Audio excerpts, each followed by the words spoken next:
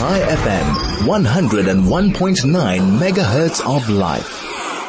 Right, let's look at hair loss. Dr. Kashmal Kalan, Medical Director at Alvi Armani South Africa. Welcome to the show. Wonderful to have you with us. Hi, Nikki. Thank you so much for having me on your show this morning. Afternoon, actually. Yeah, it is this afternoon. As I said, everything's going very fast, Doc.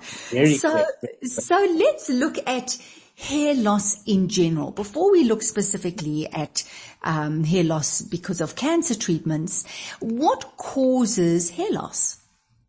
Hi, Nikki. So that's a fantastic question. And you know, the thing is, patients that undergo cancer treatment obviously are well known to experience hair loss, and chemotherapy in particular is one of the very common reasons patients tend to lose their hair. But what we forget is that hair loss in general is quite a common problem that both males and females experience.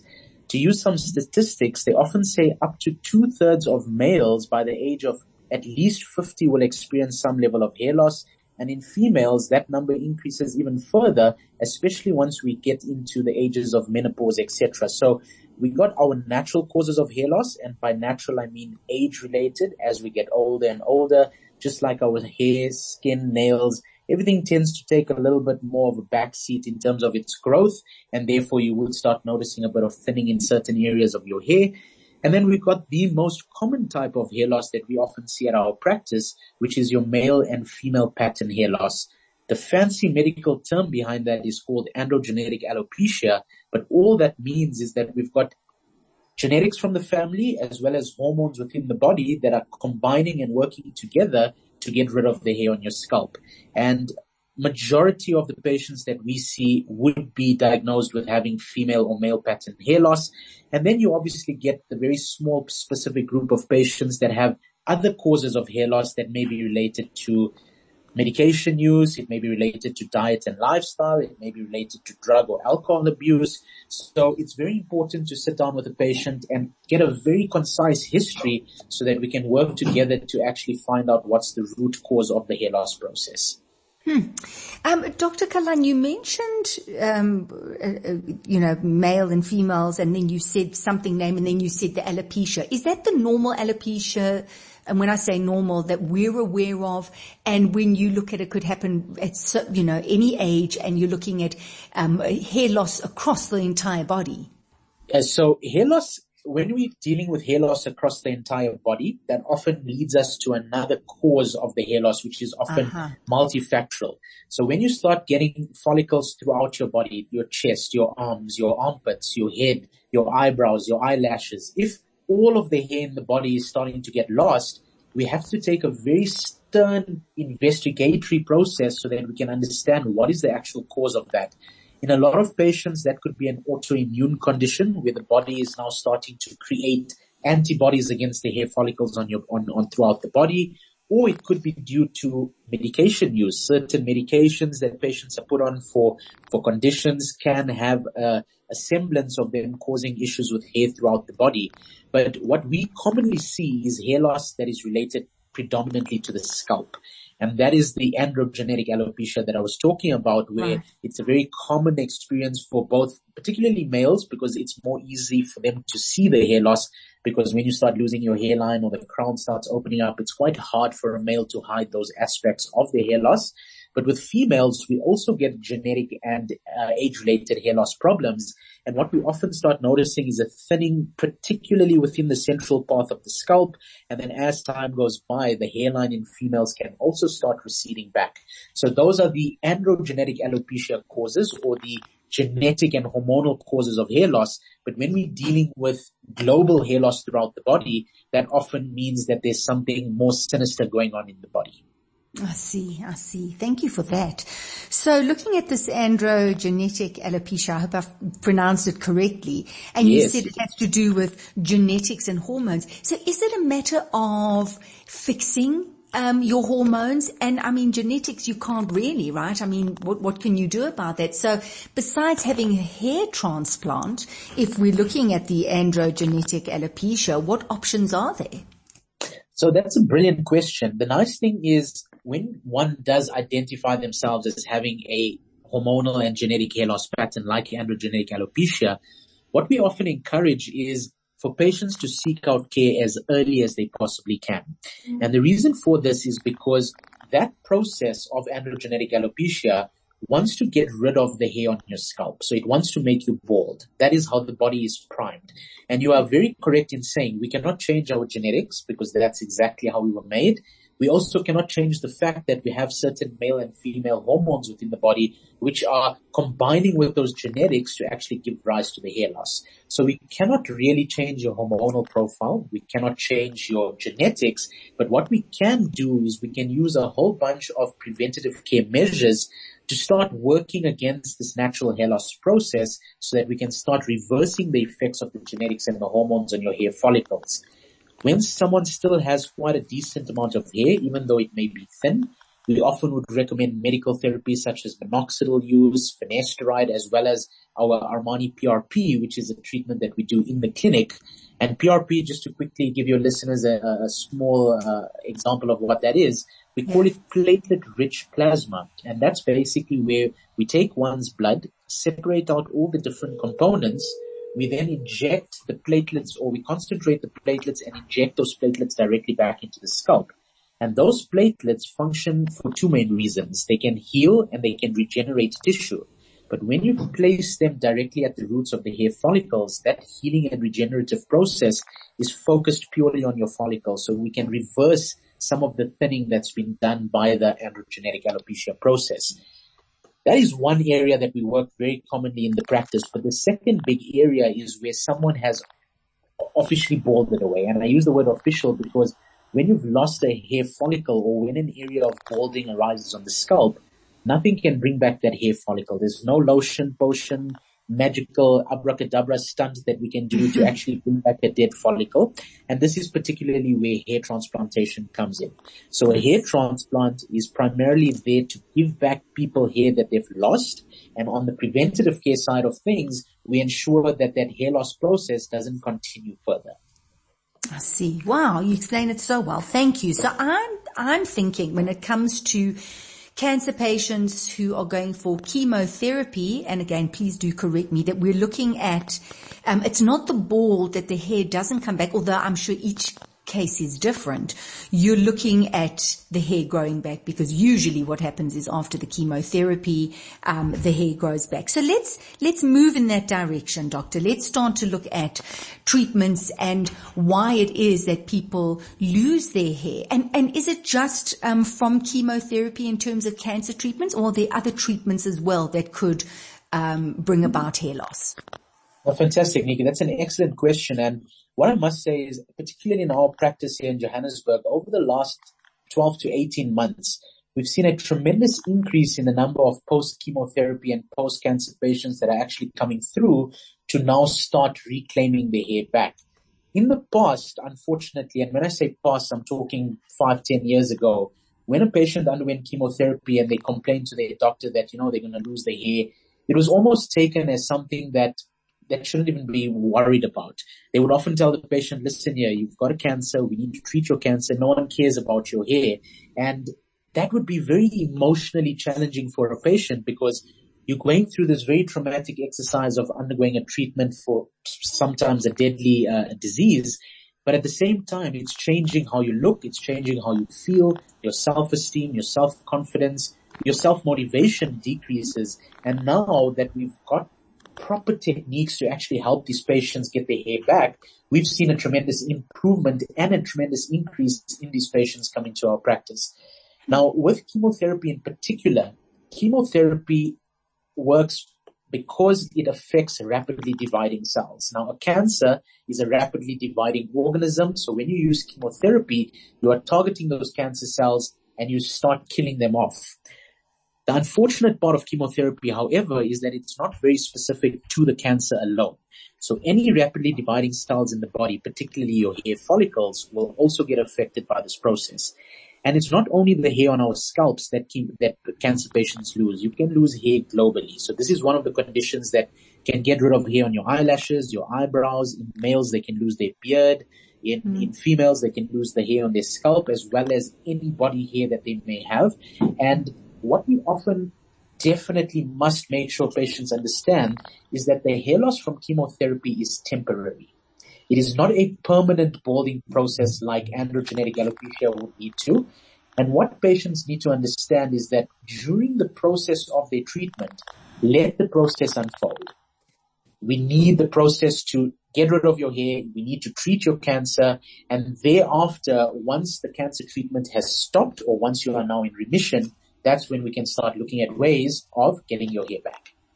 Okay, thank you. We're going to take a break and we're going to return. Such a fascinating topic. Thank you, Doctor. Please stay with us. High FM, your station of choice since 2008. Welcome back to the show, the DL Link Show on 101.9 High FM. I have Dr. Kashmal Kalan. He's a medical director at Alvi Armani South Africa. We're talking about hair loss. And just before the break, Dr. Kalan, you were mentioning what happens, these fast dividing cells, which are the cancer cells, and from chemotherapy, chemotherapy doesn't discern and they destroy the cells being the hair follicles, the cells in the hair follicles as well, which is why we have this hair loss. But what I found interesting was that you said that your suggestion to people who are going for the chemotherapy is to let the chemotherapy, the treatment run, and only once you're finished, so you would lose your hair, you would go through the treatment, only once the treatment is finished, you would look at treating your scalp or treating, the area so that you could look at getting your great head of hair back. That's quite different to the androgenetic alopecia, am I correct? Dr. Kalan, where you said, catch it early and we start treating it early. Yes, that's absolutely correct. So with androgenetic alopecia, because it's more of a natural process that you cannot literally do anything about, the minute you start noticing your hair thinning, that should be a trigger zone, and especially if you have others in the family that are going through the same problem, that should trigger you to know that you need to start actioning some sort of treatment plan so that you can prevent that thinning hair from actually developing into full-blown balding. With chemotherapy, on the other hand, we know for sure that a patient undergoing chemotherapy, and there's multiple different types of chemotherapy, etc., which I don't think is pertinent for this conversation, but chemotherapy in general will most certainly affect your hair follicles. And in majority of cancer patients, they are put on quite a protocol, so they might have multiple chemotherapy sessions stretching over a few weeks to even a few months. And the important thing here is to let the chemotherapy do what the chemotherapy needs to do, and that is obviously to treat and get rid of the cancer. Because if we're going to not use the chemotherapy to actually get rid of your cancer, that patient might not even survive to have a full head of hair. Sure. So we always encourage patients to make sure that they fulfill their treatment protocol fully. Yes, the hair will get lost. Yes, it is a known process. And as soon as they are done with their chemotherapy protocol and they are now in a remission, they can then come through, and that's when we can start actioning a whole bunch of treatments to start reclaiming those hairs that would have naturally gotten lost with the chemotherapy process. This doesn't happen overnight, and we often encourage patients to take a much more long-term view when it comes to regaining their hair back. Once chemotherapy has ended or the protocol is over, we often wait at least 6 to 8 weeks to start noticing what the hair follicles are doing. And often within a 2 to 3 month period, patients will start noticing the hairs coming through. Now, we have multiple ways of speeding up that hair process where we can utilize a treatment like minoxidil, which is a topical medical spray. And that spray basically exerts a positive growth effect on hair follicles. So to use a silly example, it's like fertilizer or manure that we would use on our grass to help it grow stronger and thicker. This is the exact same protocol, but we're using it on our scalp to help with our hair follicles to grow stronger. And then the very important part of the protocol that we have for our cancer patients is PRP therapy. I've mentioned it earlier as well, but by bringing those growth factors from your platelets and allowing them to heal and regenerate the hair follicles, we often find ourselves reclaiming the majority of the hairs that patients would have lost during their chemotherapy sessions. So this PRP, the platelet-rich plasma, it's very natural. I mean, you're using the blood and yes. doing whatever you're doing. The spray where you said it's like putting manure fertilizer on the scalp. I'm just thinking, when you've gone through this kind of treatment and you've had all of this stuff and you feel quite toxic with what's been happening in your body, anything that you're putting on your hair, is it toxic at all? So the nice thing with minoxidil, especially when used in a topical format, is that it doesn't really affect you systemically. So it only tends to get absorbed down at the level of the hair roots, but it doesn't often enter the bloodstream, so you will not have any systemic side effects from the minoxidil itself. That is the one beauty about using it topically, because if you had to use it orally, then most certainly you would have a bit of toxicity on the scalp.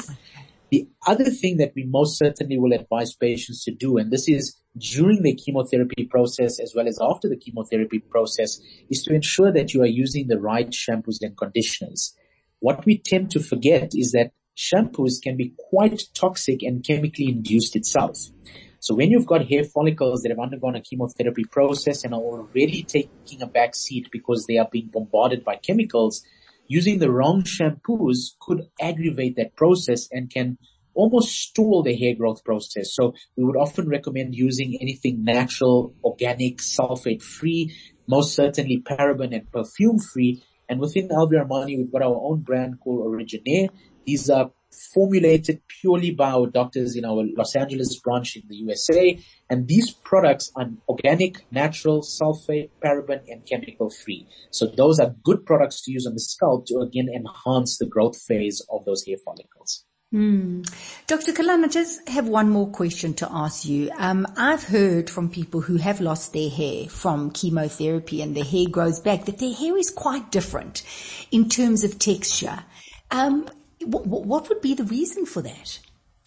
That's a very common experience. And again, we would encourage patients that start noticing their hair. They often would say that it's curlier or coarser, and they may often find that their hair, if they had darker hair, often grows back lighter or paler.